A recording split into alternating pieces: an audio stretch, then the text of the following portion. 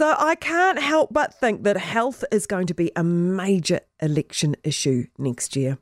You only have to look at the headlines this week, starting with our first responders. So, of course, the Professional Firefighters Union is pursuing industrial action against fire and emergency in New Zealand, as we spoke about earlier in the week, and thereafter better wages and safer working conditions. And through all this, we discovered that firefighters co-respond with St John's Ambulance to 96% of all out-of-hospital cardiac arrests.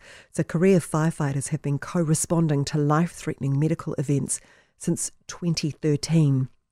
Yesterday we learnt police are struggling to deal with the massive increase in calls relating to attempted suicide and mental health issues, with this issue only expected to get worse. In the past 6 years, there's been an 87% jump in the number of calls to police for threatened or attempted suicides. The organisation received just under 30,000 calls last year alone. There was also a 66% rise in the number of mental health related calls, but the police were only able to respond to less than half of these. We have a mental health crisis in New Zealand. It's a health issue, not a police issue. And please excuse me for mixing up my first responders, but the police are an ambulance at the bottom of the cliff here. And then there is the chronic shortage of GPs. General practitioners are at the front line of our health system. They're the first person we need to see if we have any concerns or worries, right?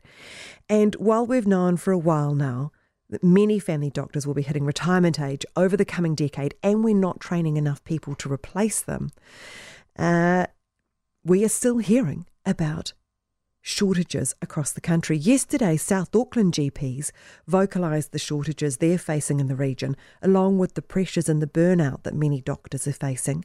The Medical Council of New Zealand's workforce survey last year showed that Counties Manukau has just 6.7% of the country's GP, despite having 11.7% of the country's population.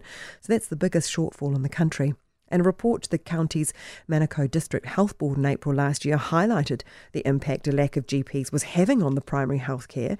It said that it had reached the limit of primary care capacity in the face of growing population and increased demand for services.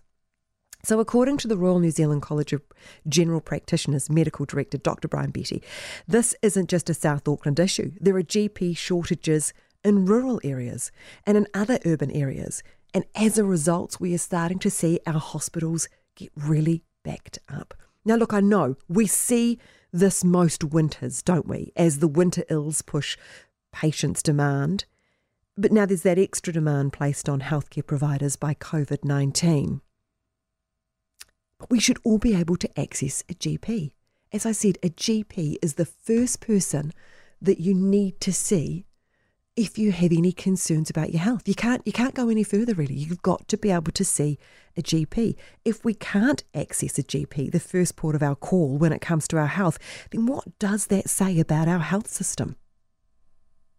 Not very much.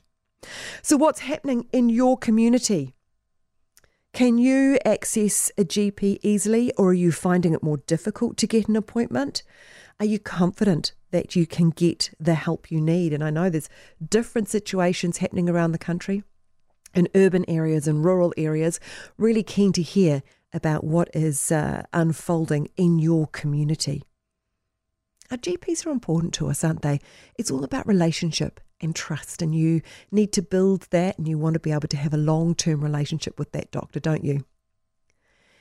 And then when you find that, it can be very difficult when they move on, or you have to see another doctor. So that might be something that you have experienced as well, having to, see different doctors regularly in order to get to see your GP.